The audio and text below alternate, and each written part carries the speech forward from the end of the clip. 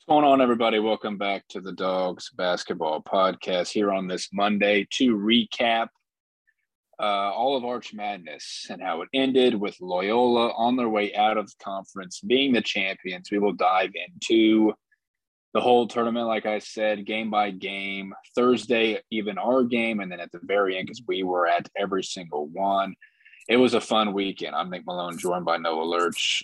No, it was fun because we were doing outside stuff. I'll touch on after you open things that we did. We passed time. We'll just say it that way. And then every game and the whole tournament itself being there was a good time. What's going on?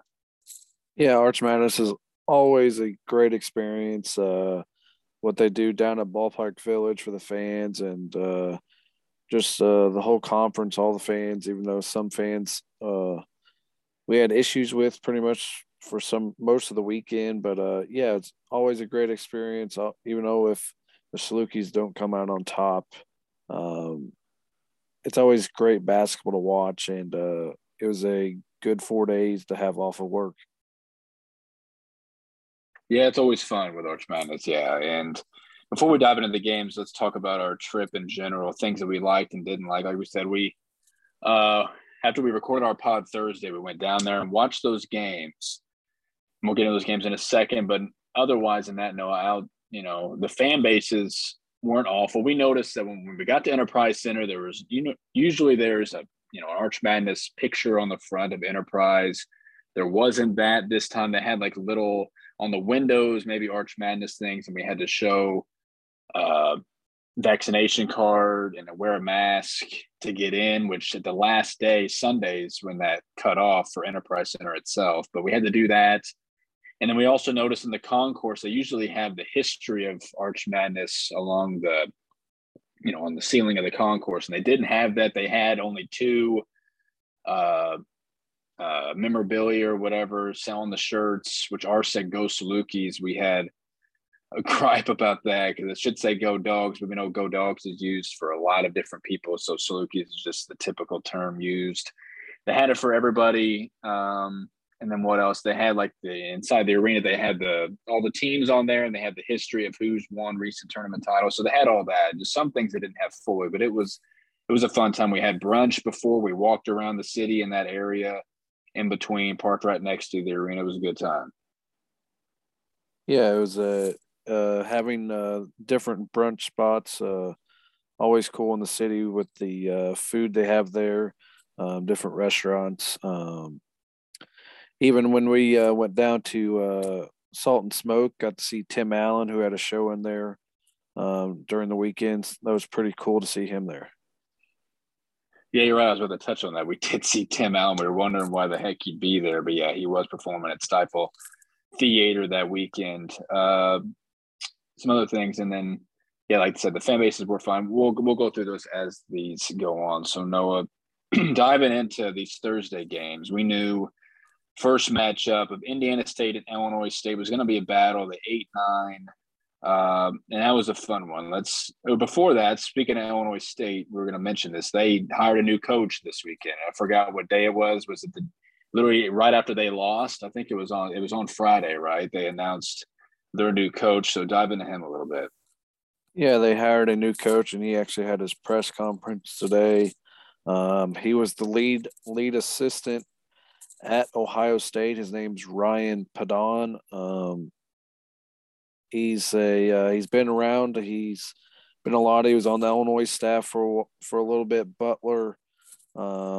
He followed Chris Holtman over there to Ohio State. He was their lead guy, and yeah, he's gonna. I assume he'll do a good job. He was a head coach at the JUCO level, so he has a little bit of an experience at head coach. Yeah, I think they got their guy. They wouldn't announce it so quick if they didn't. And I know they got those two twin brothers from North Carolina that's committed. As of right now, they are staying committed to Illinois State. That's huge because that's the first thing we thought of because it was literally a week before we knew that, or a couple of days before even Dan got fired. Yeah, and even people were discussing this overall that they wouldn't have their guy or they wouldn't fire Dan before the season And they left the option for him to, finish it out, but then they all thought that wasn't best for everybody. But yeah, it's like they make that decision, even though it was time for Dan, it seemed like that they wouldn't have their guy. So they have all along. It's interesting the ties you said. I mean, he has bounced around a lot, so he knows what he's doing. He's quality guy, and we saw people within Ohio State or even non-Ohio State, right? Brad Stevens, they posted a thing about him talking highly on Ryan, and then Keanu Bates-Jop, a former Ohio State good player, and a lot of other people. So he's well known, which is a good sign. And picking off some things, we know Jim Benson covers the team. You're right, he did talk in the arena and talked amongst people. The recruiting, they mentioned that he wants to keep it 200-mile radius of Bloomington Normal a priority, which, as we know, for all our teams in general, college teams especially, you want to keep the ones in your backyard to an extent, not let them go anywhere else. That's huge, though, that he wants it to be known, and we'll see if he gets it done.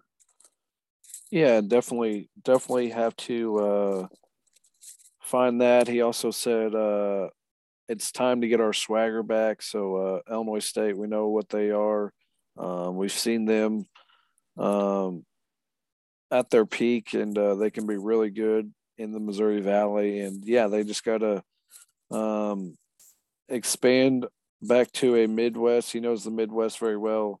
So recruiting isn't going to be a problem. He mentioned Chicago, St. Louis, Milwaukee, so Indianapolis.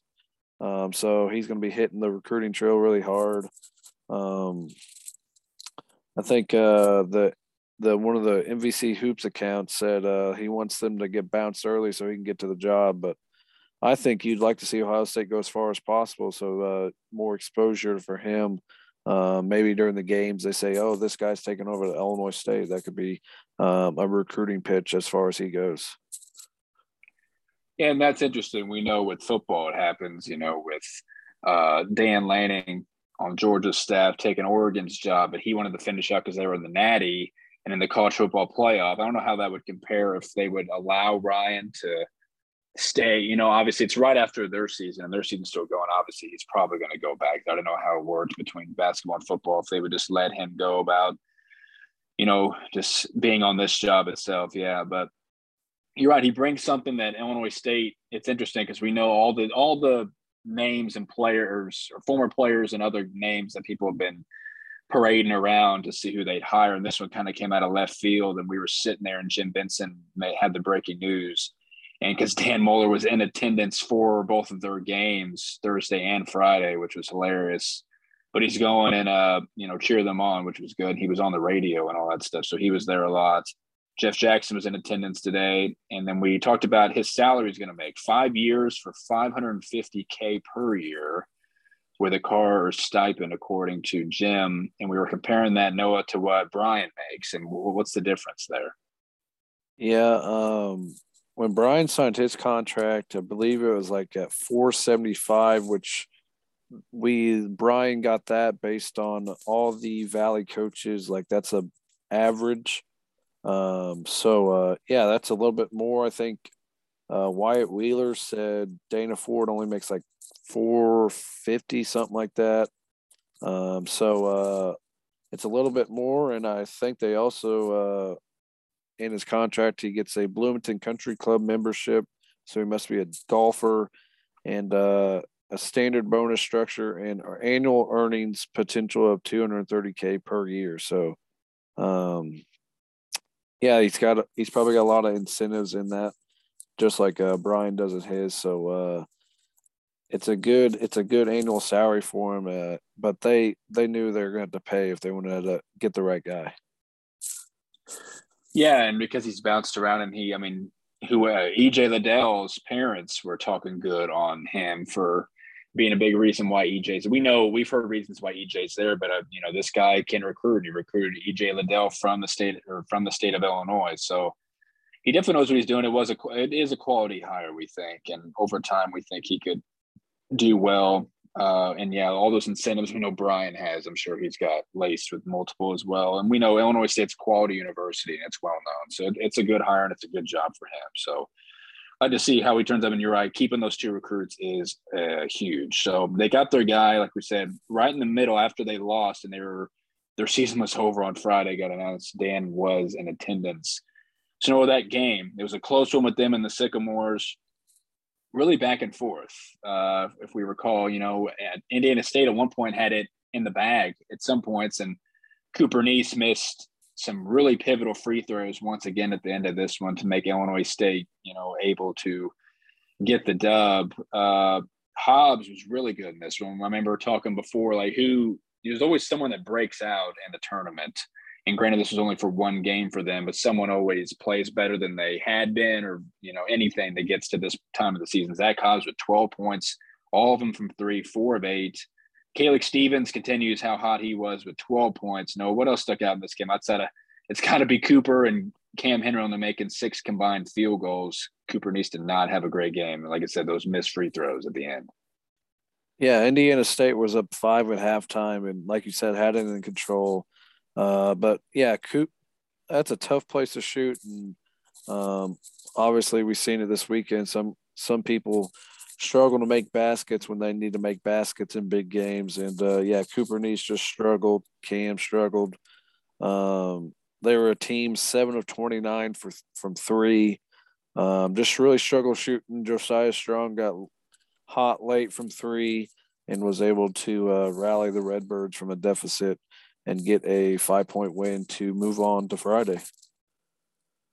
Yeah, Antonio, him and Strong both had as many points as they had field goal attempts. So it was a poorly shot game and a low scoring game, but they were able to toughen out. Yeah, Josiah Strong's been great for them. So the Sycamore season ended right there. We were excited and interested to see what they'll have. We know Tyreek Key was there as well on the bench, because we knew the whole thing where there was some animosity between him and the team or something, but he was there. Not sure of his future. We'll talk about that down the road. And then the next game, Noah, which people were interested in, everyone wanted, a lot of people, gut was almost picking Evansville just because you could just see it happening, especially this time of year. But we know Valpo can't play well when they're healthy, Noah, and they relatively were. Thomas Kithier started. We noticed he looked like he was in pain when they were ready to come out for that game. They're always in the tunnel about to work their way out. He was like hunched over the banisters or whatever over there. So we were questioning if he was going to play, but he was dressed and he started he didn't warm up. So it's like, okay, we know you're solid and ready to go. You don't need to do any of this. You're set and the kind of player that you are. So no, he started, had 10 points. Cricky had 10. Kobe King, 7 of 10 shooting, 18 points. Rudinger, he was hot from 3, Noah, or he was 3 for 4. He had their first 6 points, and he got most of those really early, and he let all the other good players finish out. Edwards with 18.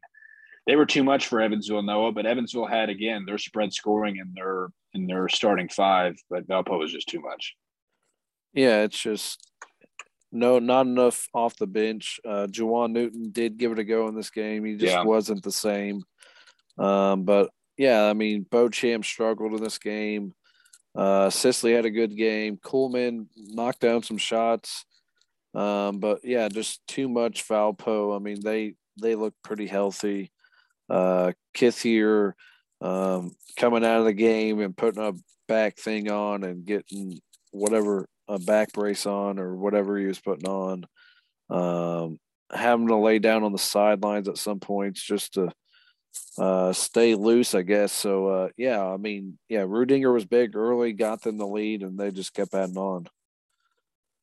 Yeah, he was fighting it, and you mentioned Newton was definitely fighting it as well. There was a point where he was spotted. He would only come in a couple minutes at a time, but then the last time he came in was right before half, and he went up for a ball, or he was driving, trying to do something on offense, and then came down wrong on that bad leg that was wrapped up to an extent underneath his uniform, and it looked like he like slid immediately on the ground. It's like his leg was just stuck in motion and froze, and you just knew it was bad. But he ended up getting up and hobbling over to the locker room, and then ended up coming out in the second half in street clothes or in warm up. So that's a crappy way you want his season to end and career. Would that be his last year? He's not coming back there. He's got the COVID year still, right? Maybe.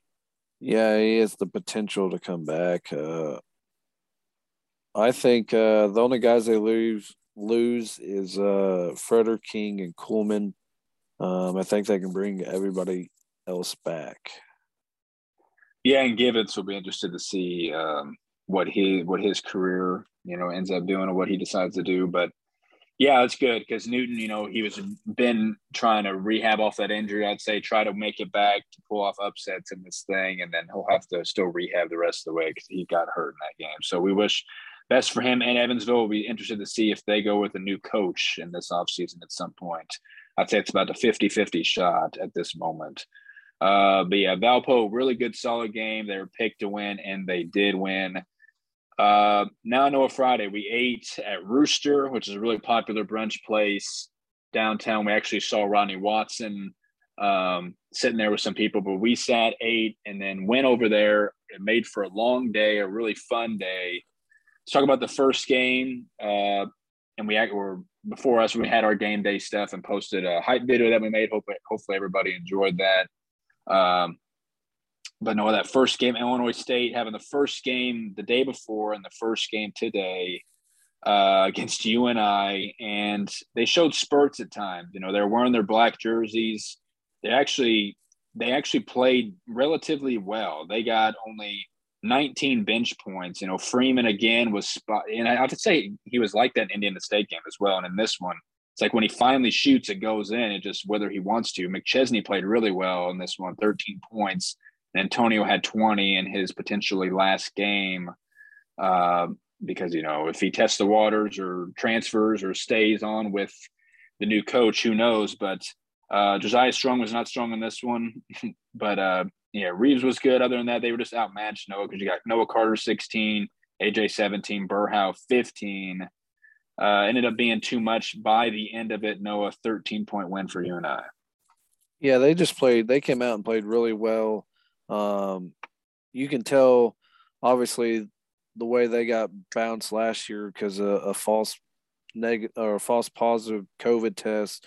And the year before, they were the one seed and got knocked off by a team. You could definitely tell they came out and made sure that that didn't happen again, and they wanted to make up for last year for missing out. And they played really well. They were hitting shots early, extended the lead to 10 at halftime, and they made it 13 for the final score. Just played really well. AJ looked really good. Noah Carter's just too much.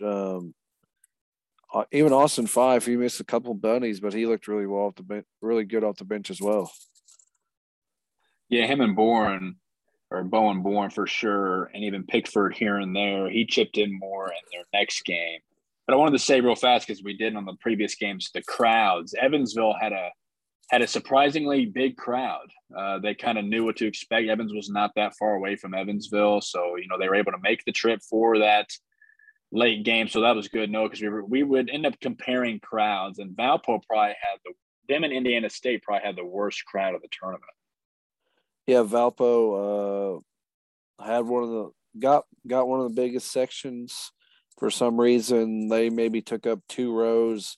Most of their people was there all weekend. I will say that, but yeah, Indiana State, they had a decent crowd, but they were stuck over there behind Illinois State people. So we griped about the seating arrangements before, and it was just as bad when we got there. But yeah, it's just Evansville, really good crowd, like you said. It was surprising to see them have the turnout they did. But yeah, Valpo's was definitely the worst by far, followed by Indiana State.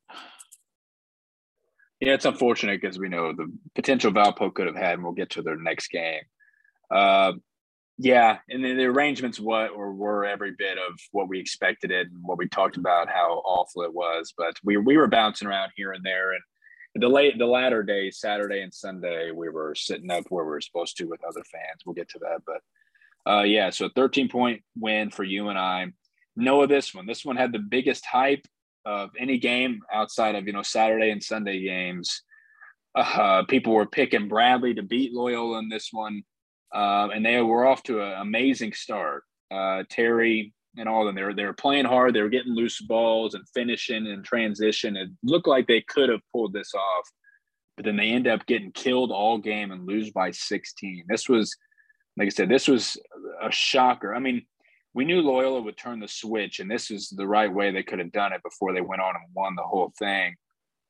And they only had a couple guys in double figures, Loyola did. And Bradley had more, but Bradley just had not a whole lot of bench production. Noah Terry in his first Valley game had 17. Connor Hickman with 10, both their first games. Mast, he's been here 11 and 13, but he shot 3 of 11 from the field. Leones didn't shoot a whole lot. Jason Kent, again, he starts, didn't do anything. Fouled 3 times, no points, 1 rebound in 15 minutes. But they relatively had an okay bench. Montgomery came in 16 minutes, no points. Boya didn't have an impact in this one. And then Hal and Tavananen combined 7 points. No, this was definitely a surprising one. Shocking. Yeah, we definitely thought it would be a lot closer. We thought it could be coming down to the final minutes. But just 2 Loyola. I thought you and I came out the right way, but Loyola definitely, after started kind of a slow start, they just turned it on like we knew they would, turn that switch, and they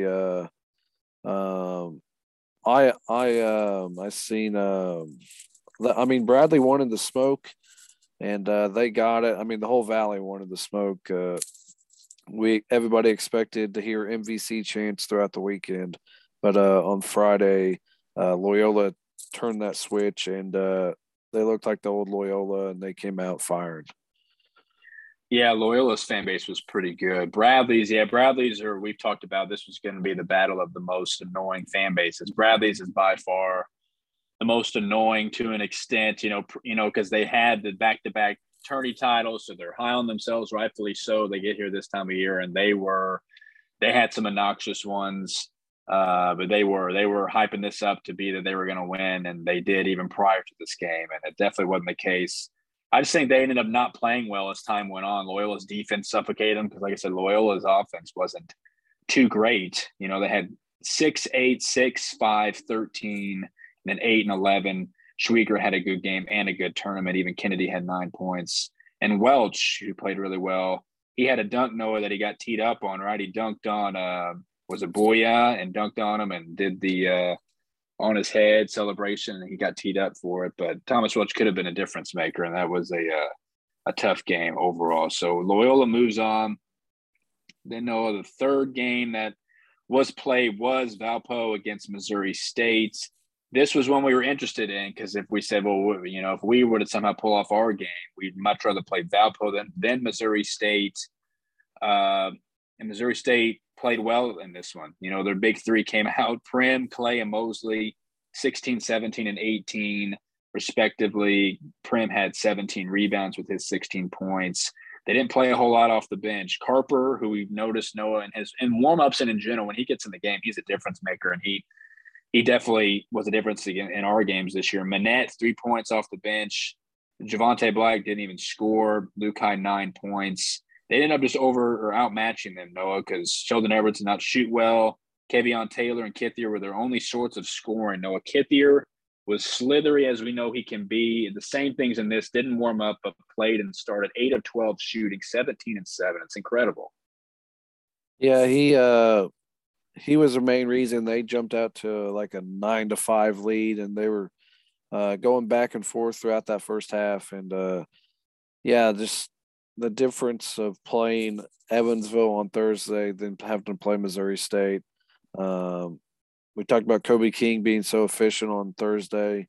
Look at him now, 2 of 10, only 5 points.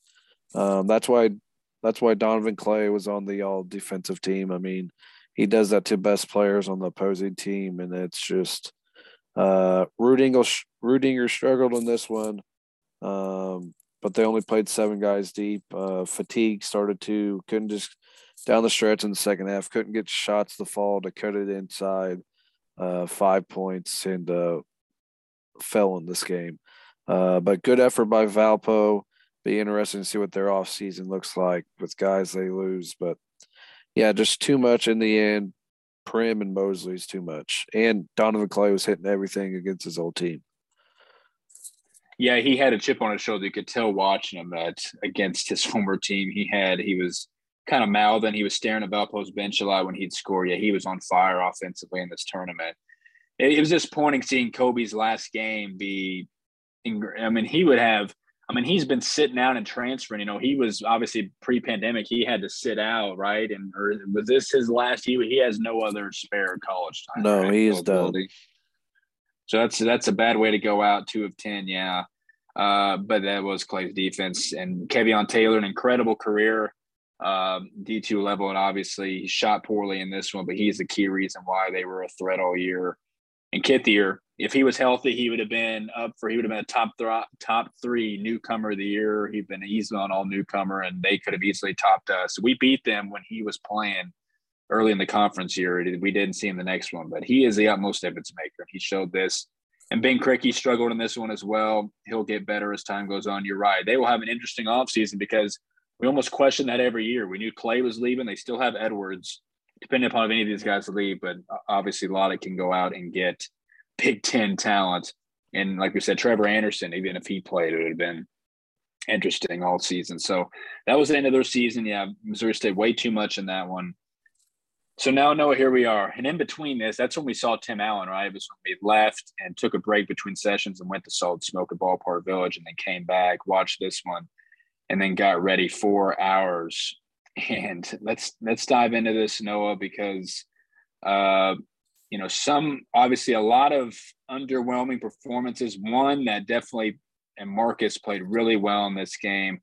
Jump into how this game started, because I just want to talk about the run that we had, because we had a lead there in the first half, and we'll talk about, because the first half is more interesting, because the second, obviously, that's when it got away from us in defeat. Let's discuss that first half, though. Yeah, we were interested to see what kind of starting lineup we went if we stuck with what we did last week, and that's what we did. We stuck small. Obviously, the loss of DJ Wilkins, we knew we had to come into this game. They would be probably a little bit undermanned off that bench. They started Tank Hemphill in that DJ Wilkins spot. So they were small. Started off a lot like the last game we played against them. Both teams firing back and forth.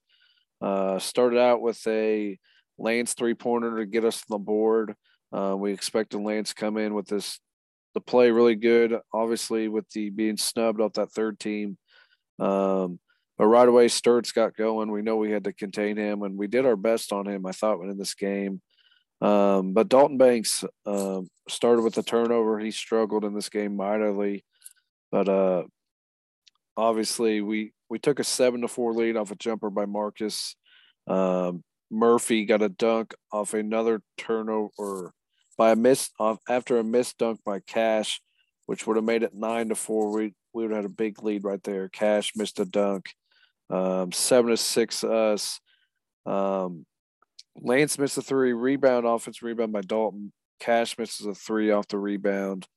They take the lead on a Roman pin jumper, and at the under 16 after a Marcus jumper, it was a 9-8 lead by the Salukis. Yeah, a lot of mixed emotions here to the start, because you're right, Lance, we had big expectations for him, playing the guy that got picked over him on the all-conference teams, which we found out by the end of it, the Roman Penn rightfully deserved that. And he played well in this one, but, he was missing, and that first jumper he had was in his range, in his sweet spots, and he missed it. And you're right, Lance going down, he goes off screens and finds a little bit of separation pretty deep behind the line and made it. It was a good start. And even Sturts matching us over time as, a couple of possessions go by. And yeah, and what gave them the lead is what really, okay, well, I thought it was a great start, and it was just 3-0, but you kind of had a feeling after that happened. Dalton had a terrible turnover, and Dalton did not have a great game. We'll get into that, and he was going through the motions and tried to pass it to whoever, and Tank Hemphill, who had an incredible tournament, stole one for an easy dunk on that end. And then, yeah, Marcus was off to exactly how he ended the regular season, hot. Again, they couldn't guard him. He was really getting anything he wanted, and that's what it looked like at first. Yeah, Tucker didn't really get going on this one either. Until probably the second half. It was really the Marcus show. And you're right on those. Cash missing that dunk swung this momentum, even though we ended up having a decent lead we'll get to. But that, so many things can happen in a game, especially for us. A riding momentum, we mentioned how, JD can provide that a lot. And you're right, since he wasn't starting again, since they went with Tank and Brody came off the bench. But outside of that, yeah, it was missed shots from everyone. It was no scoring for about over a minute. And then that missed dunk did happen. Like I said, Tucker was kind of off to a slow start, and we couldn't rebound in this one. We'll get to the fact that we could not get defensive rebounds. Because I remember tweeting about it even at halftime or even throughout the first half that we had to secure defensive rebounds because they are a board crashing team. We saw that the rest of the tournament. We definitely saw this in this one. So yeah, Murphy had a dunk off of an offensive rebound after Tank missed a jump shot. You're right. And then they go down, and Penn finally got in his spot on the fast break. Then Marcus, jumper under the 16. We had a lead. Sturts makes a couple free throws. They're obviously a relatively good free throw shooting team. Noah, this one that Trent had, he stole it from Tank, or who was it that was following him on the fast break? Because it was someone that could have blocked him. Was it Tank or was it Tucker or someone? It was I guess Tank. It was Tank. So then he got the steal, went all the way down, which was great. You get it. He's able to secure it on the loose ball and then go all the way for a layup, a contested layup, which is a great sign, stuff we haven't seen from Trent really in his career. But we thought that was a good start for him after we grabbed the lead. And there were no points for almost 3 minutes until JD had a nice finesse layup, gave us a 3-point lead. And then Noah Okai, not even going to pronounce his last name, came in. We knew because they were undermanned with no Wilkins that he was maybe going to play a factor, and he did. When he's coming in, that's what he's going to do is shoot. So it was a tie game. Then there were literally no points, a lot of substitutions. Iowa Kanwola came in here, missed shots, more Dalton turnovers. What stuck out, Noah, in this time where there was no points on each end? Some turnovers and missed shots. What else stuck out? Kyler got in this game at one point. Yeah, just both teams settled in defensively. And a lot of what we've seen throughout the year, at least for us, is stretches without scoring, without being able to hit a jump shot. I know Kyler missed a pretty good look in the paint. I think Steven missed a pretty good look from three, which we know we struggled in this one big time from three. I think Io got a good look. Okai got a good look. Penn missed his jumper, I think, in the paint he usually hits. So just both teams are struggling then. But a dunk by Tank got the scoring back going. Then Marcus matched him with a layup. Then Marcus got fouled. He hit both free throws. It's good to see him starting to knock down all those free throws in this one from the get-go. Then back-to-back fouls, 2 fouls in literally 4 seconds on JD. Sent him back to the bench. We put Troy in for him. Tremel Murphy hit both free throws right then and there. It's tied at 17 with 6:59 left. Yeah, I think what stuck out so far in this game, you just mentioned the fouls there, that we got Drake in foul trouble pretty early. Sturts came out. He had 2 early fouls. Lance had a really early foul at the start of the game that we were questioning, which was a terrible call. So we're like, okay, Lance is going to get in foul trouble, and then we're definitely screwed. But he was able to not have another one until the very end, or until some point, and then he ended up fouling out at the end of the game. But that was a big thing, and we thought we could take advantage. If they had foul trouble, that I think whenever we went on this run or whatever, that Sturts came back in the game, so they couldn't really, and they risked it with 2 fouls. But we knew we weren't aggressive enough if we were rolling our whole offense through Marcus that we could get anybody else in foul trouble, because Marcus was getting a little bit of the benefit of the doubt, but not enough to have them give like a guy like Sturts 3 fouls in the first half or anything. But even Tucker, that's why he wasn't really getting going in the first half, because he was in foul trouble. It's really just the Murphy show for him and Tank, and they're both arguably the best offensive rebounders in the conference. They definitely showed that this weekend. But it's really the Murphy show as expected again. We knew going into the last game we played the regular season that he was going to be a factor, and he was in this one. Yeah, so we had it tied after those free throws. You're right. Then Cash had a layup, gave us the lead. Steven finally got going with a jump shot in this one. I can't recall if it was his usual – was it his usual make that he can do every time? It was his usual make. Which is unfortunate. So we took the lead. Tucker was missing threes. He kept being off. Troy had a block. We saw another one of his save possession bad outs that we had. And then, no, here's what it was. This was the chaos part of the game whenever we ended up getting a 7-point lead off of Lance 3. But before that, Murphy got hurt on the offensive end. So we had numbers on this end, stayed in the half court. We're missing threes, getting offensive rebounds, and then I think Steven hit Lance for an open three, and then they called it, and then it said we called it. It was a media timeout, I guess. It was the under 4 that finally happened, but no chaos in that stretch to get us that 7-point lead. We were feeling good. Yeah, we were starting to really roll offensively, starting to hit some shots, getting some good looks, and yeah, I mean, they're foul trouble, and Murphy going down helped us on that play to get a extra man to offensive rebound, one of our lone offensive rebounds in this game. And Lance hits a big three. He was struggling, but the 7-point lead with 3 minutes left in the first half, we were right there where we wanted to be, and it went downhill from there for the last 2:47. Yeah, and what's funny is we had a guy sitting behind us. I'm not sure who he was rooting for.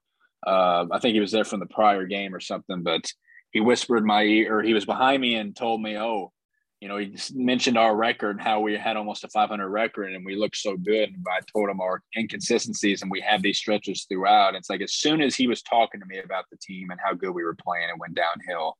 You're right. So I want to blame that guy, honestly. But as soon as we were up by that and out of the timeout, Tucker had finally got a jump shot to get going, 5-point lead. Sturt's a layup in the fast break, 3-point game. So they went on a huge run here, tank a couple free throws, 1-point game. Then Marcus made his free throws again, very pivotal in this one. His free throws were and him. And then Roman got another one of his good jumpers, 1-point game. And then, or was it he finished? I don't know. He had a jump shot and then a free throw. So it was tied game. And then Sturts had a jump shot at the end of the half to make it a 2-point lead. Our momentum kind of just split after that. It kind of erased when they went on that huge run. And then especially how you allow them to tie it. They had about 20 seconds or so, I think, between 15 and 20 seconds. Yeah. And was able to obviously get something going and take the lead going into half. No, it's not how we want to end it. So the box score, what else stuck out? Dalton's turnovers, we should say, but outside of Marcus, who was playing really well, what else stuck out? Yeah, just too many. Dalton had 3 turnovers a half, but we had 7 as a team. That's too many in a tournament game that you want to take full advantage of. Turnovers. I mean, we struggled shooting. We've talked about on the preview that it's a tough gym to shoot in, and we definitely struggled shooting. 2 of 17 from 3. Only makes were by Lance, who was 2 of 6. I mean, Trent was 0 of 2, Troy 0 of 1, Marcus 0 of 2, Dalton missed one of his, Steven 0 of 3, Cash was even 0 of 2. Just terrible shooting. Yeah, that was, of course, we knew that if we were going to win, we would have to ride on our defense and our shooting, stuff that's helped us all season long. And you kind of knew, and we weren't in the worst position, obviously, only down 2 and playing not good, but not totally bad in the first half to get it to that point and shooting that bad. That is unfortunate. And that's what did us in, arguably, and throughout the rest of the game. We'll get to what it ended up being. But, yeah, Cash, we expected him to come out strong as well. He had spurts. He should have had 4 points with the missed dunk. But, yeah, 1 of 5 shooting is not ideal at all. And only 11 minutes in the first half. He was actually our best plus-minus at 3. Him and Lance both had that. Marcus was -2, and we figured how, because he was so good offensively and even had 6 rebounds. But his defense was, as what it has been this season for him, wasn't great. And him and Steven had 18 minutes apiece. Yeah, it just boiled down to having more people outside of Marcus that were helping us. And we were yelling all game and said after the game, you got to get this man some help. Because we talked about how he wasn't in this last year, and he would have had that chip, even though he's riding hot in general. You expect him to still play well, and we knew he had to if we wanted to have a chance. But he definitely played like he didn't last year, and the fact that he wasn't able to last year, so played really well. Other than that, I mean, JD 3 rebounds with those 2 points.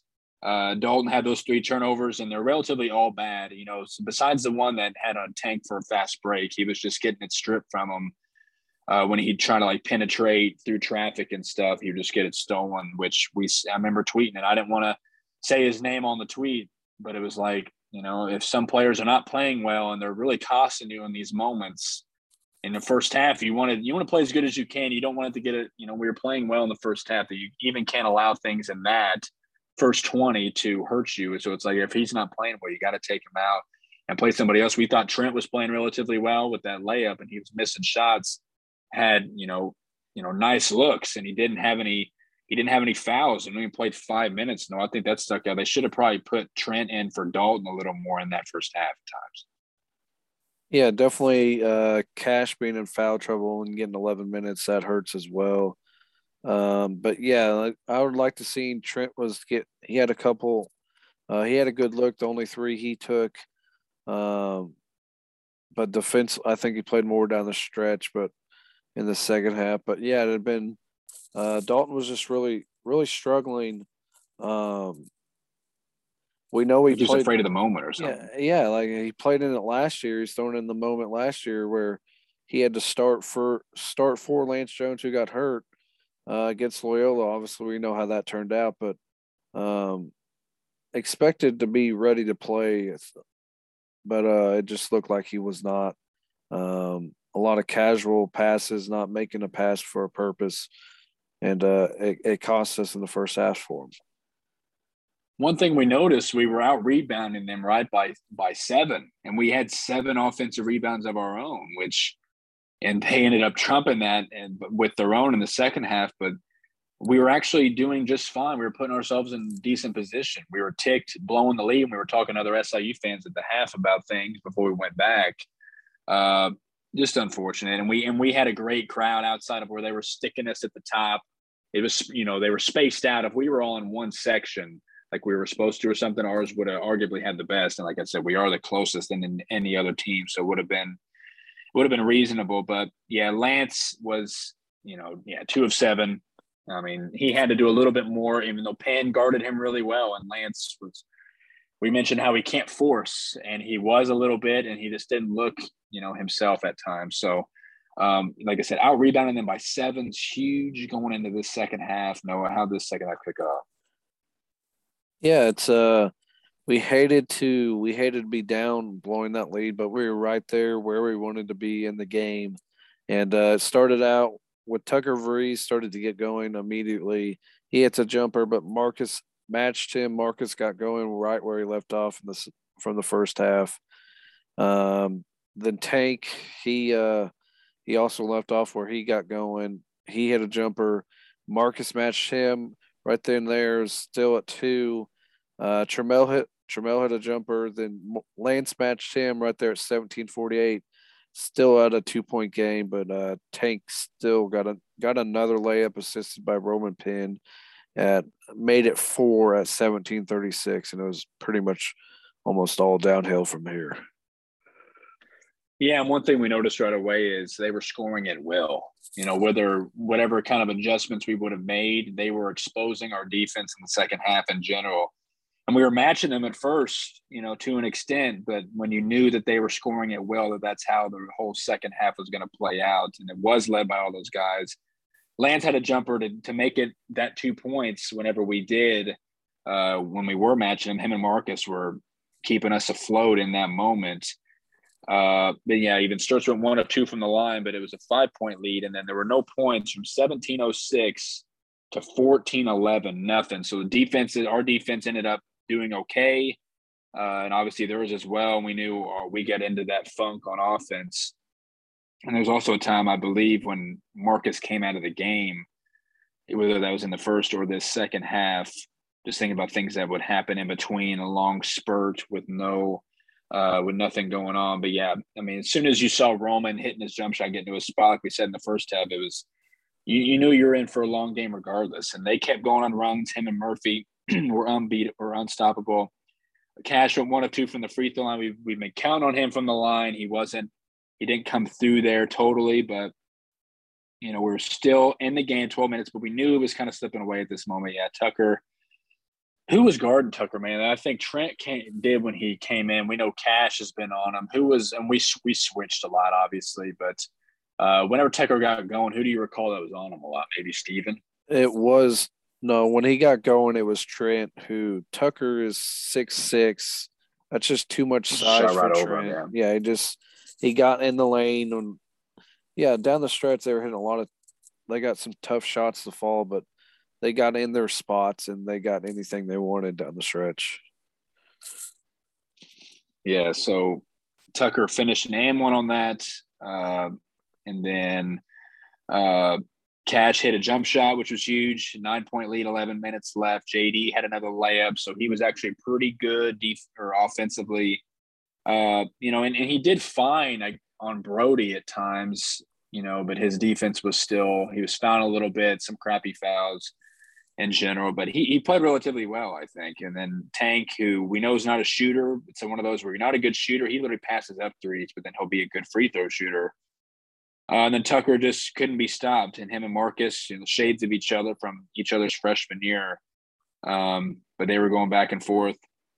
And then Cash finally hit a three, Noah. So this is where we were at, and we were thinking about false hope that we know had been happening, keeping obviously the faith in that moment, knowing that it does not look good, but Cash's three helped us. And all we needed was that one stop after the fact. This was barely under 8 minutes to go.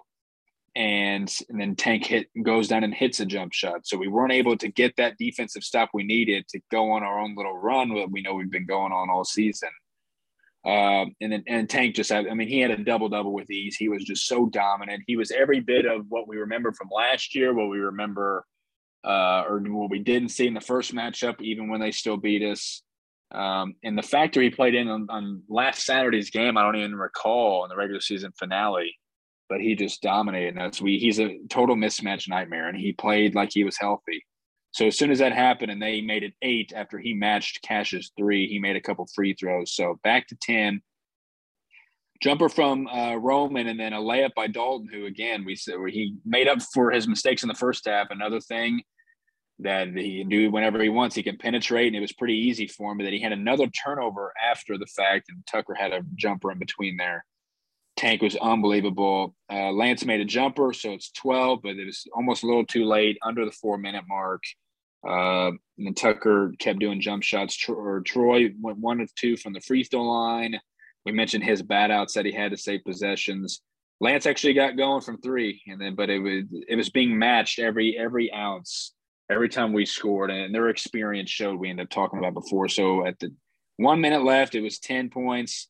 Lance hit a jumper. Penn had a couple free throws, and then Tank had a free throw at the end to make it a 13-point loss.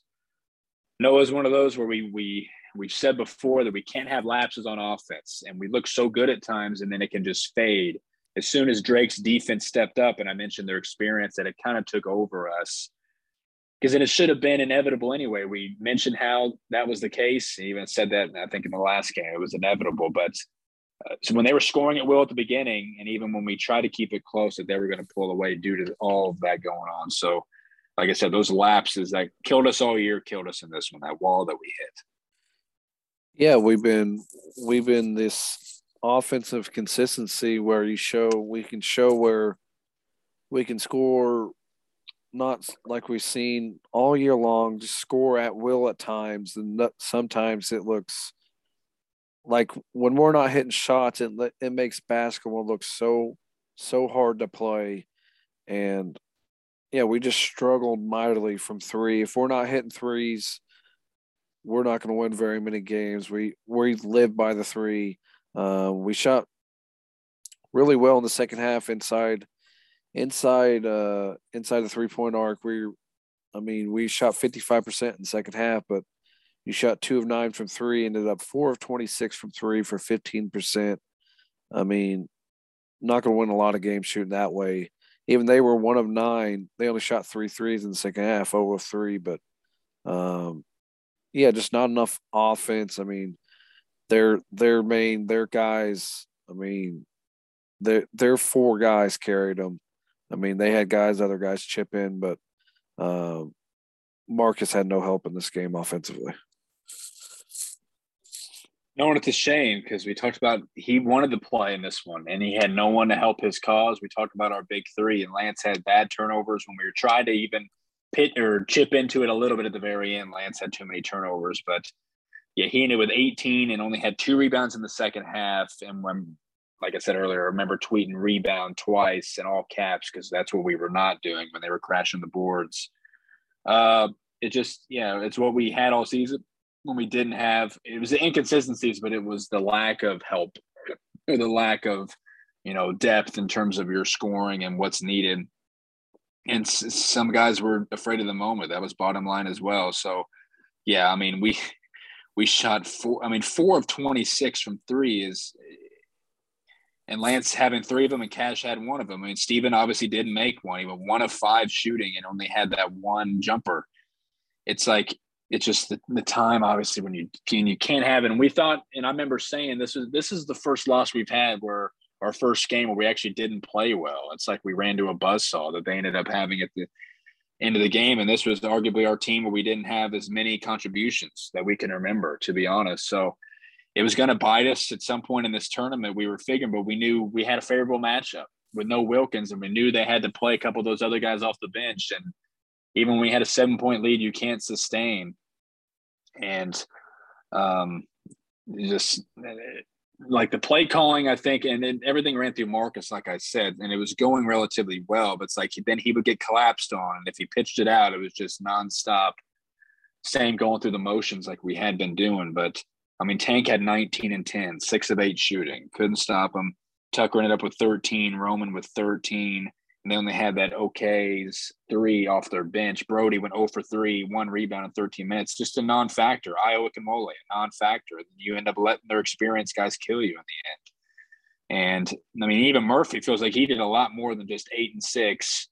But that was just a lack of us shooting so bad. And we ended up relying on the 3 like we have in this last couple of years. And it just did us no good, Noah. So, like I said, this is the ending to our season at the moment that we know of. We'll jump on at the very end of potential what could happen that we've been discussing lately and teams figuring out postseason tournaments. But we knew we would have loved to win this tournament, obviously. And we knew we weren't going to, just in terms of, even if you won this game, you would have ran into Missouri State and that wouldn't have ended well. We had this one kind of made up for us. We talked about it. This was on a platter for us with no Wilkins. We needed to take advantage of it because we were relatively healthy, and it just wasn't the case. Like I said, it boiled down to non-execution and non-contributions. Yeah, just too many guys that we expect to count on each and every game, and they just can't get the job done. I mean, we had 6 turnovers in the second half, so 13 is way too many. They only had 7 for the game. I mean, we had 7 bench points. They had 3. I mean, they got carried by their starters, and we got carried by one guy. I know Lance ended up with 15, but he struggled. He had struggles and ended up fouling out of this game. But, yeah, just not enough offense. We've seen it all year. We've been scoring – and when we lose, we score in the 50s, but when we win, we're up in the high 60s, sometimes in the 70s. It's just we needed more and we didn't get it. Our shooters struggled to hit anything. Like I said, 15% from 3, 4 of 26. Not going to get the job done. Just we have guys like that could be scared in the moment, I guess. I mean, we have guys that we see, like Trent Brown. I know it was in this game. I think he pump fake, got around a guy, had a wide open paint, and he just didn't even look at the basket. He stopped in the paint, looked and passed it out. He could have had probably a jumper inside the paint. There's too many guys that inconsistent, like we've been saying all year, and that maybe that some people we talked to a lot of fans this weekend that there's a lot of guys on this team that it sucks to say it, but we wouldn't mind seeing go, and that's just the way it is at this point. If we want to be where we want to be, we're gonna have to find some more consistent guys that want to play on these kind of stages and get the job done. Yeah, and just play at this level in general. Yeah, we'll cover all those topics at some point because it is worth talking about because you see all these other teams winning with certain guys that either aren't afraid of the moment or are just more talented when it matters most. One thing Drake didn't do in this game was shoot threes, and they went 1 of 9. They didn't want to shoot threes. Like we said, Tucker, who's a enormously great shooter, he just wasn't getting going from there. They didn't want to. They knew they could beat us in the paint. And that's what they did. And then the disparity on the free throws, 16 of 20 to our 6 of 9. So we did okay in that department, just didn't shoot enough, obviously, and they weren't going to miss a whole lot of theirs. And then they ended up out rebounding us by 5, which is a lot closer than what I thought. So that rebounded us by 12 in the second half then? Yep. So it just, I mean, we've been like, usually when we've gone on runs and stormed back in games, it usually has happened in the second half. This was arguably one of our worst second halves of the whole season. And it boiled down to everything that's happened this whole year, which is obviously unfortunate because we end the season at 16 and 15. We end the season in general, which we expected to win this game, like I said. So we wanted to cover this game and the end of the season for now until moving forward. And through the offseason, we'll have topics like ones you just said there, and even what other teams are doing, obviously statuses of all teams, who's going, who's staying, and then obviously postseason tournaments. And this is the end of ours. We'll have an end of season when we talk about all that stuff. Once we find out, by the end of the week, and we'll have it sometime next week about statuses of those postseason tournaments. So obviously going home upset or ending that night upset because it was a late game. So we stormed back to our hotel and just realized, and we obviously were just discussing this game and looking ahead, knowing but we had 2 extra games, which we made the most out of those remaining games. So like I said, we'll cover all this down the road again and I'll look ahead and all that stuff. So no, there was our game. Unfortunate. Like we said, great fan turnout and obviously did not pan out. So no, we go back the next day on Saturday, bummed, obviously, go to brunch once again, make it for 2 great games. And the first game that we knew was obviously a rematch of the season finale and the fight for first place that UNI ended up winning over Loyola in overtime. But you could just tell that Loyola had their number, all season outside of that close game. And it was in UNI's favor because they were at home and Loyola killed them in Chicago. So it was like, I think Loyola was the better team. And they definitely showed it in this one. I mean, it was 66-43 final score. We actually went out to the concourse and talked to other people along the way. And we didn't really want to finish the end of this one. It got ugly, but no, this was the Braden Norris game. It seemed like he wasn't going to miss. He was 4 of 6 from 3, 7 of 10 shooting in 30 minutes, 19 points, big bench contributions from Schwieger again with 12, Kennedy with 13, and Lucas only ended up with 7, but he was incredible on defense on guys like AJ and Burhow did nothing and Carter did nothing. It was just I think it ended up showing obviously who the better team was at the end. Yeah, I mean, it's a lot of credit to Loyola's defense, and we've seen it all year long. When they flip that switch, like we say, their defense is one of the best in the country. But yeah, UNI just could not buy a basket in that second half. Ended up 4 of 24 from 3, 13 of 56 overall for 23% shooting. I mean, how many times have we seen this year? AJ Green's 4 of 20, Noah Carter's 2 of 11, Burhouse 2 of 10. I mean, we just haven't seen that. And obviously, it's like I said, it's credit to Loyola's defense, but UNI just could not hit anything.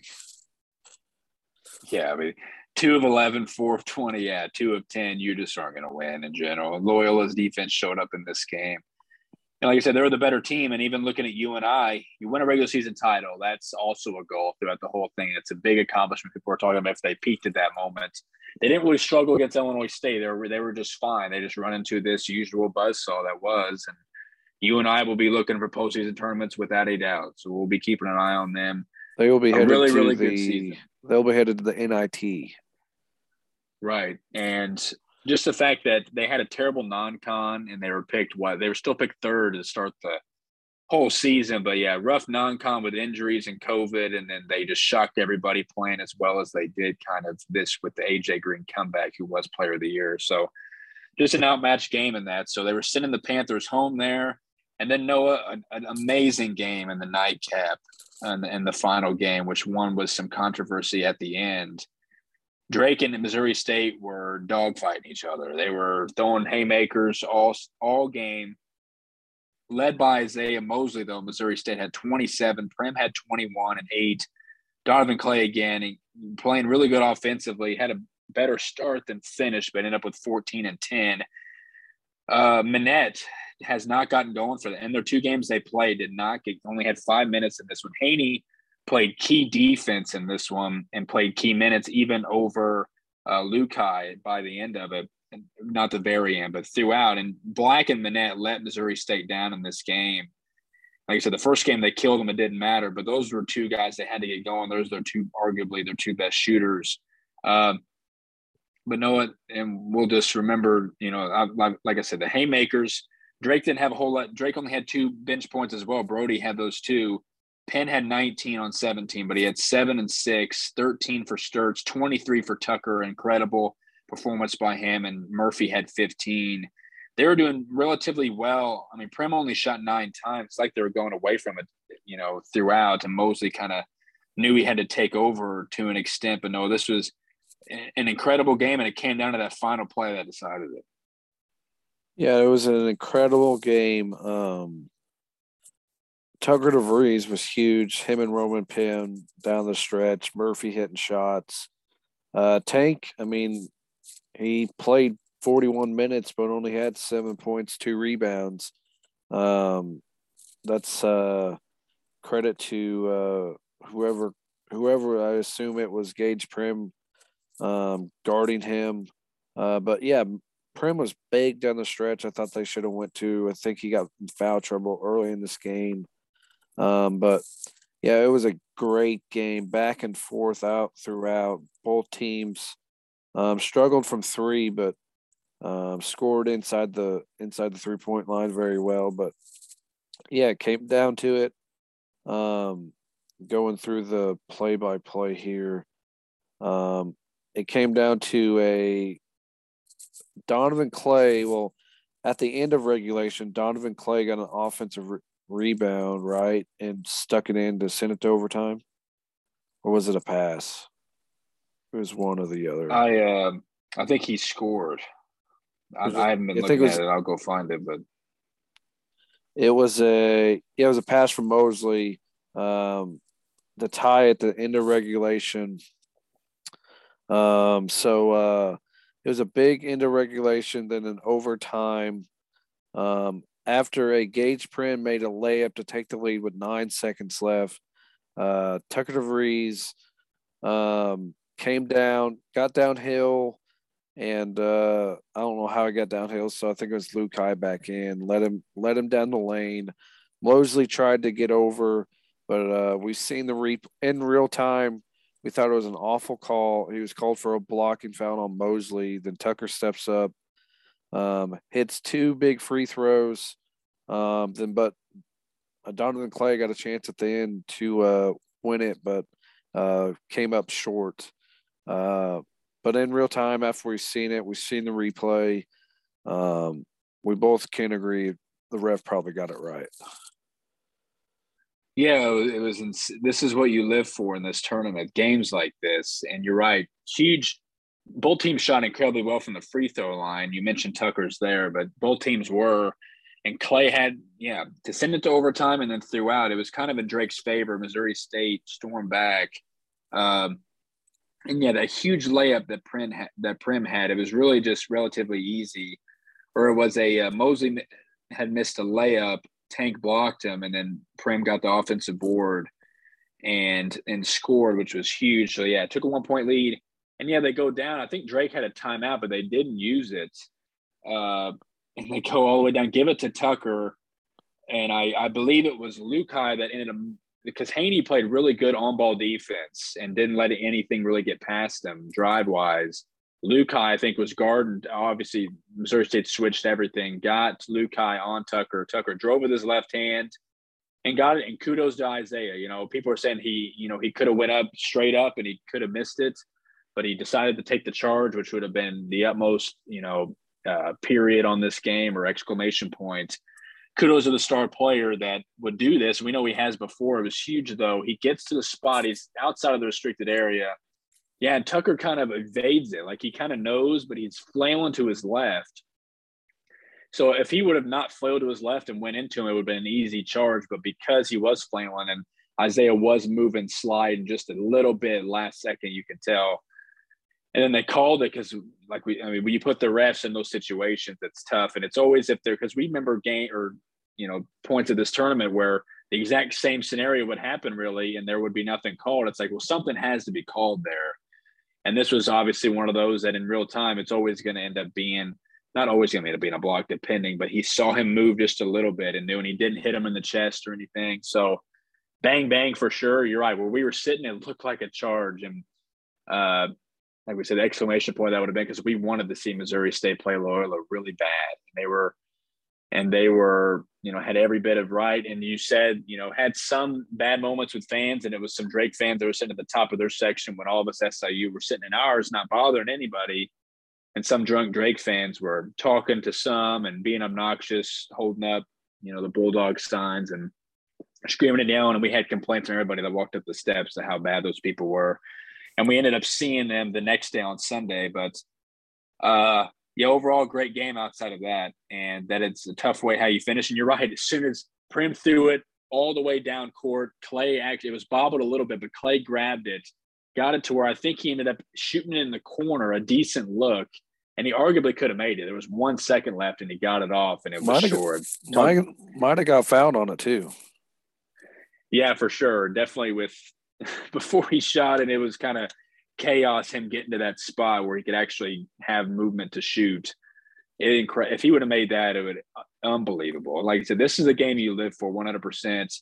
And like I said, we wanted to see Missouri State play Loyola offense versus defense. And even Dana said after their game that obviously, and they will, they're projected to be in the NIT as well. Incredible season because we knew Isaiah and Prim. Isaiah, we should say that he should go to the next level, 100%. He would have nothing else to prove here to an extent because he has, Prim, who has no more eligibility. He's done. It's going to be tough not seeing him again for our own sake because he was dominant. But it was fun watching him play. It was fun in this game. So, yeah, Dana said that hopefully their season extends, which it will, and they'll be interesting to see how they play out. So the Bears go home and the Bulldogs move on. Like I said, an incredible game. So, no, that Sunday game, we ended up staying somewhere last second because we didn't know if we wanted to come home because we know it's only 2 hours home because we obviously had tickets for the game. So we decided to stay and then went to the 1 o'clock game. And no, it was another good one. And Drake – kudos to Drake for not having Wilkins. And like I said, they've been facing injury adversity the last couple of years. And the fact that they were able to play Missouri State so well and then play Loyola really well at times in this game. Led by Tucker and Roman in this one, Drake was Tank Murphy and Sturts. And Sturts was in foul. He ended up fouling out in this one. That's how his Valley season ended. And so Loyola got the benefit of the doubt on a lot of calls. Some Drake fans were ticked, and both fan bases showed out for that last game. We were sitting up with other SIU fans throughout the whole thing. And it was a great game, wasn't it? Drake, like I said, those led by Penn and DeVries, but then Lucas had an incredible game, 18-10, led by him and Schwieger again. Loyola ended up on top thanks to even their own experience at this time of year and being able to finish the game. Yeah, it was going in this game, I wondered how Drake would come out after playing 2 games, and the one Saturday went to overtime. Obviously, playing for a championship, you can play through your fatigue. But yeah, they jumped out. They jumped out to 18-8 lead I mean, Drake was firing on all cylinders. We were surprised that Loyola was letting them score at ease like they was, but they were fired up. But Loyola got going. They flipped that switch with about 9 minutes left in that first half, and they started hitting shots. Ugok was really big in this game. Obviously, Lucas Williamson and his 3-pointers that are always fine. He only hit one in this game, but it was a big one to help them get going in the first half. Then, like you said, Schwieger, really good. Even Keith Clemens got thrown in the first half. They were struggling so much, but yeah, it was a great game. It was a great Valley Championship. Yeah, the Loyolas did get some calls, but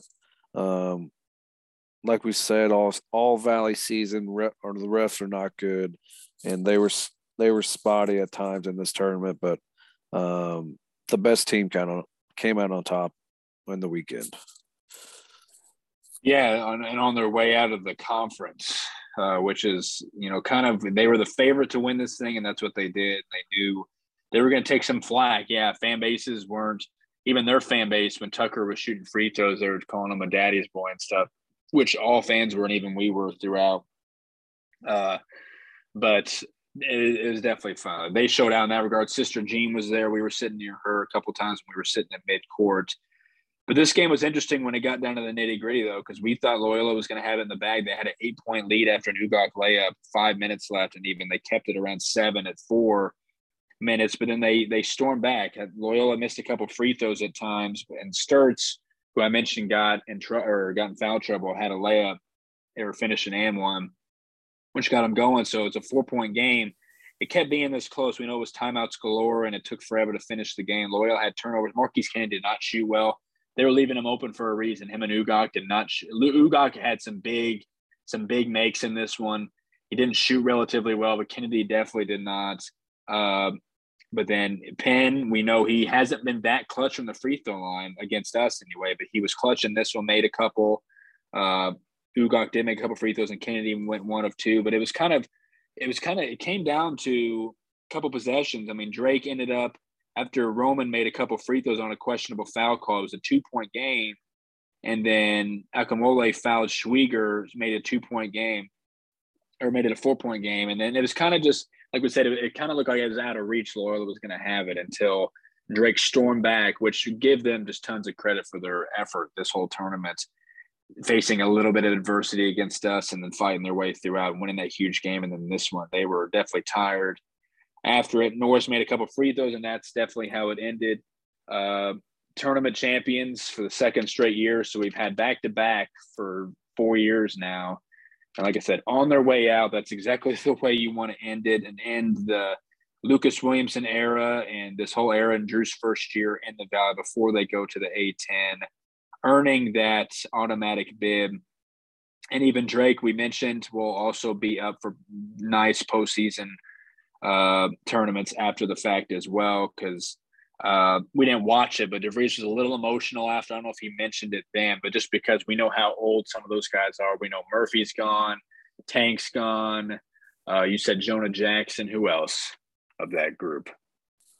They bring back pretty much almost everybody. Tank Murphy, and Io and Jonah Jackson are the only one gone.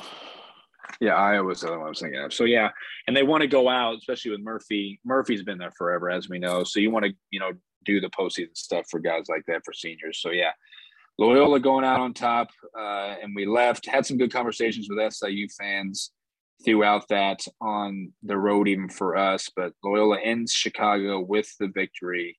And it capped off a fun weekend. I remember picking them to win it, and like I said, they were the favorite to win it. You just had a feeling, and they obviously at certain points could have got beat, but they emerged and won.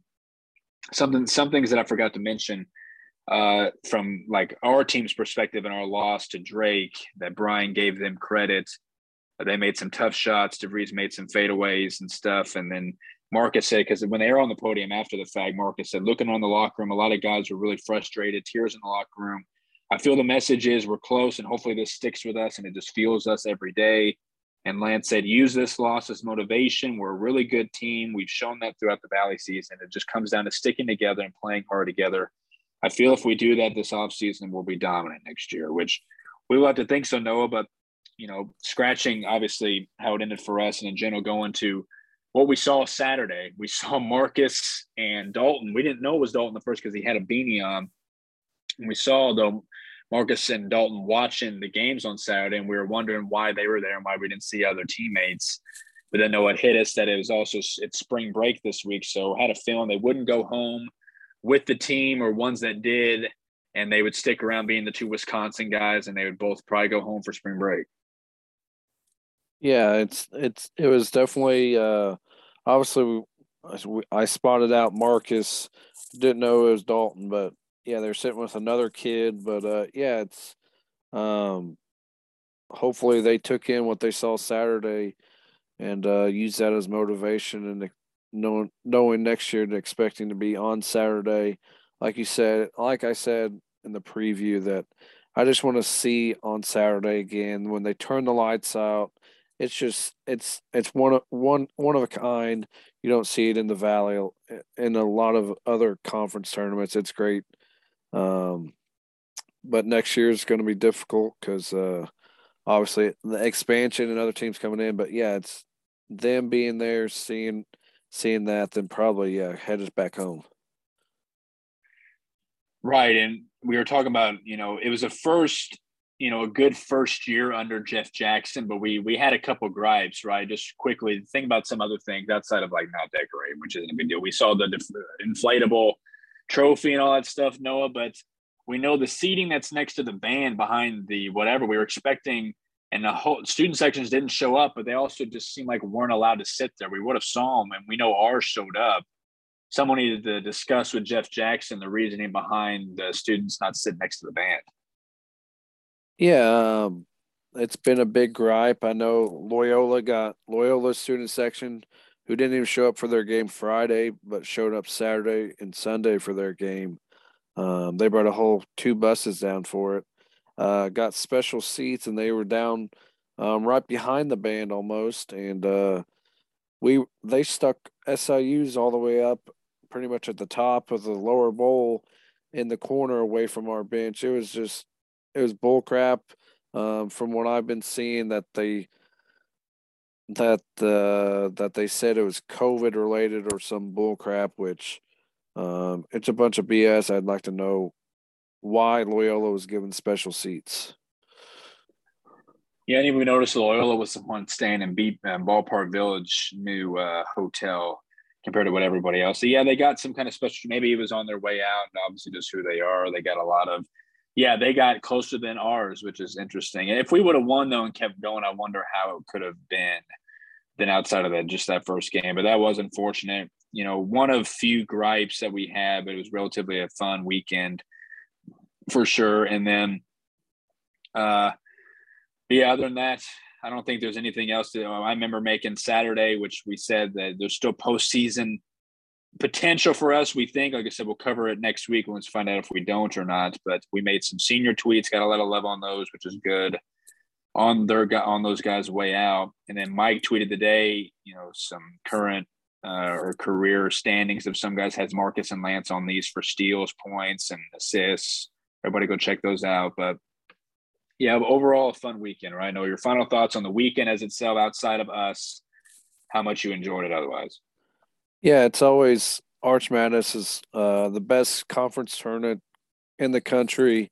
Always love enjoying it. It's worth going to every year. I know there was a decent crowd for SIU throughout that had all sessions, but I know most just come until they lose. But it's worth staying for the whole weekend. It's going to be great basketball. And looking ahead to next year, you're going to get 4 games on Friday or 4 games on Thursday, 4 on Friday, then 2 and 2 or 2 then 1. It's going to be even better next year, I think. But yeah, it's great. But yeah, with Drake making the championships, that's now 7 straight years SIU has been knocked out by a team that gets the championship. So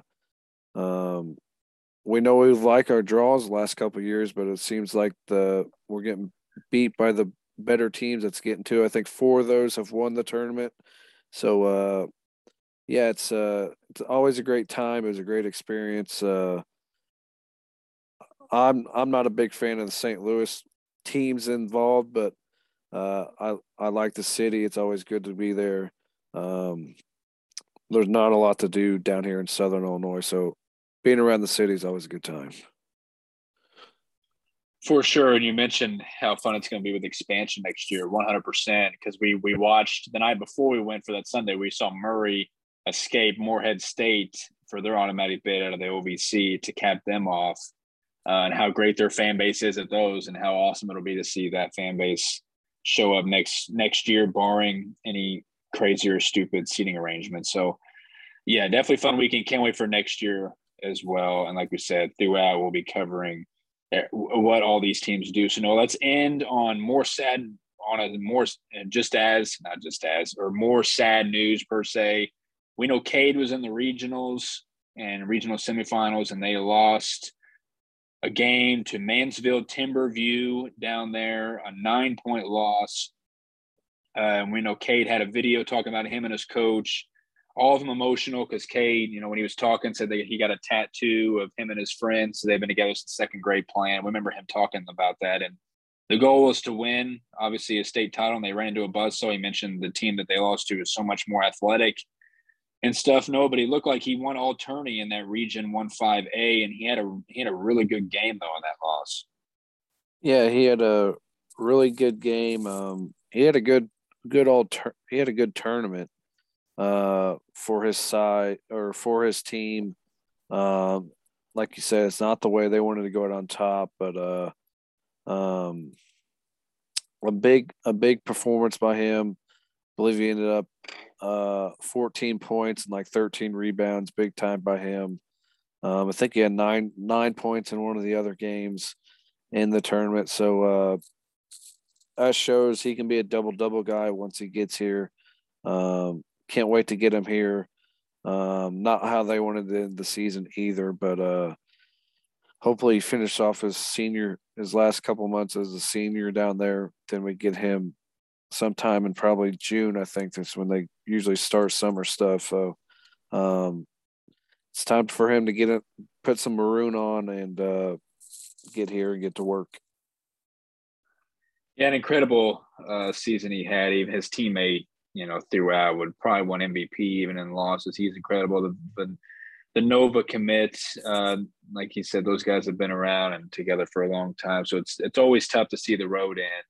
And seeing him play that well and rebound, and just watching the highlights that he's active and he's vocal and he's loud, I think he's going to bring a lot of good. What we have, and you're right. As long as he'll just finish his high school career in general, and then he'll make the trip down or up at some point. In that June, as you said, we can't wait to have him. He finished on a good note himself. Kudos to him and his team for putting up good careers. No, there's that. And then quickly, we had another update on 2023 guard Dallas Roberts over the weekend. Yeah, we will be at his game today, actually. I believe they said on Monday. So in his district tournament, we'll be checking him out. He's coming off a 31-point outing. So he's a 2023 guy, so it'll be interesting to see. Be interesting. We do know on the other end of recruiting, Brian Moore in northeastern Oklahoma did not make the tournament. We know locally that Johnny Logan did, so be interesting to see. We know we've been told we're in on a guy. I think he was named all region team today. So that's pretty cool to see that. We'll check see how they finish. But yeah, like I told you yesterday with Brian Moore, a lot of Saluki fans like where that's headed. We think we have a good shot at him. Him liking all the SIU stuff, not liking anybody else's. And I told you yesterday, yeah, it sucks that he didn't make it, but it may be a good thing because so now he doesn't show out on a big stage and get higher recruited. It's a great point. And going back to him, we'll touch on him as time goes on. He's at the top of our list of others as well that we'll get into and we'll dive into in a week or so. Yeah, you're right. And I agree with you 100%. If he goes and shows out, he won his regional MVP and then he goes out and gets looks by other schools that are in on him. Because like we said, we weren't even on him. We were cut from his list. And then, we unfollowed him on Twitter. Next thing you know, we were on it again. So then he followed us back. And you're right, he likes stuff within our team. It looks like nobody else. And we try to like all the stuff for him as much as possible. He's at the top of our board, like we said. And we'll cover that, how this season, game by game, just in terms of the season recap and barring, no postseason, which I don't know if we expected at this point. I don't know if we'd be hearing rumblings. We're expecting Brian to have a end of season kind of thing with the media maybe sometime this week. So we'll cover that next week as well. Once we get the official word on how our season will officially end, and we'll have all topics and definitely throughout this off season preparing for next season. And while we're also working on football, but no, we also wanted to talk about a mailbag that we want people to, ask us questions about the off season and what we thought of the end of this season and our thoughts on the season as a whole, and some questions for some topics for this off season. Yeah, definitely. Mailbag is open. If you got any questions, hit us up. The more you send, the more content we can put out there. Obviously, we can make questions up ourselves for content, but it's always good to interact with other Saluki fans. We know we got to have great conversations with Saluki fans throughout the weekend that were there for all sessions as well. So DMs are open. Comment on this once we post our link. Comment on that. We can next time we're on, we'll answer them. Yeah, by the way, real quickly, because I forgot to mention the all-tourney team, we ended up finding out who that was, right? Spill that on us. Yeah, it was Isaiah Mosley, Roman Penn, Tucker DeVries, Braden Norris, and Lucas Williamson was the tournament MVP. No surprise there, and all those guys showed out. We know Schwieger could have made a case as well. So that's how that ended up. So, yeah, no gripes there. All of them played really, really well. So a tough end of the season for us as we know it as it stands, and a tough weekend from that regard, but a fun weekend overall. Like you said, you got to talk to a lot of people and enjoy ourselves, eat good in the big city and the best tournament in college basketball. So recap this, but we'll preview everything and season recap and everything next week. Like we've said, keep an eye out for all of that. So for Nick Malone, Noah Lurch. Until next time, go Dogs.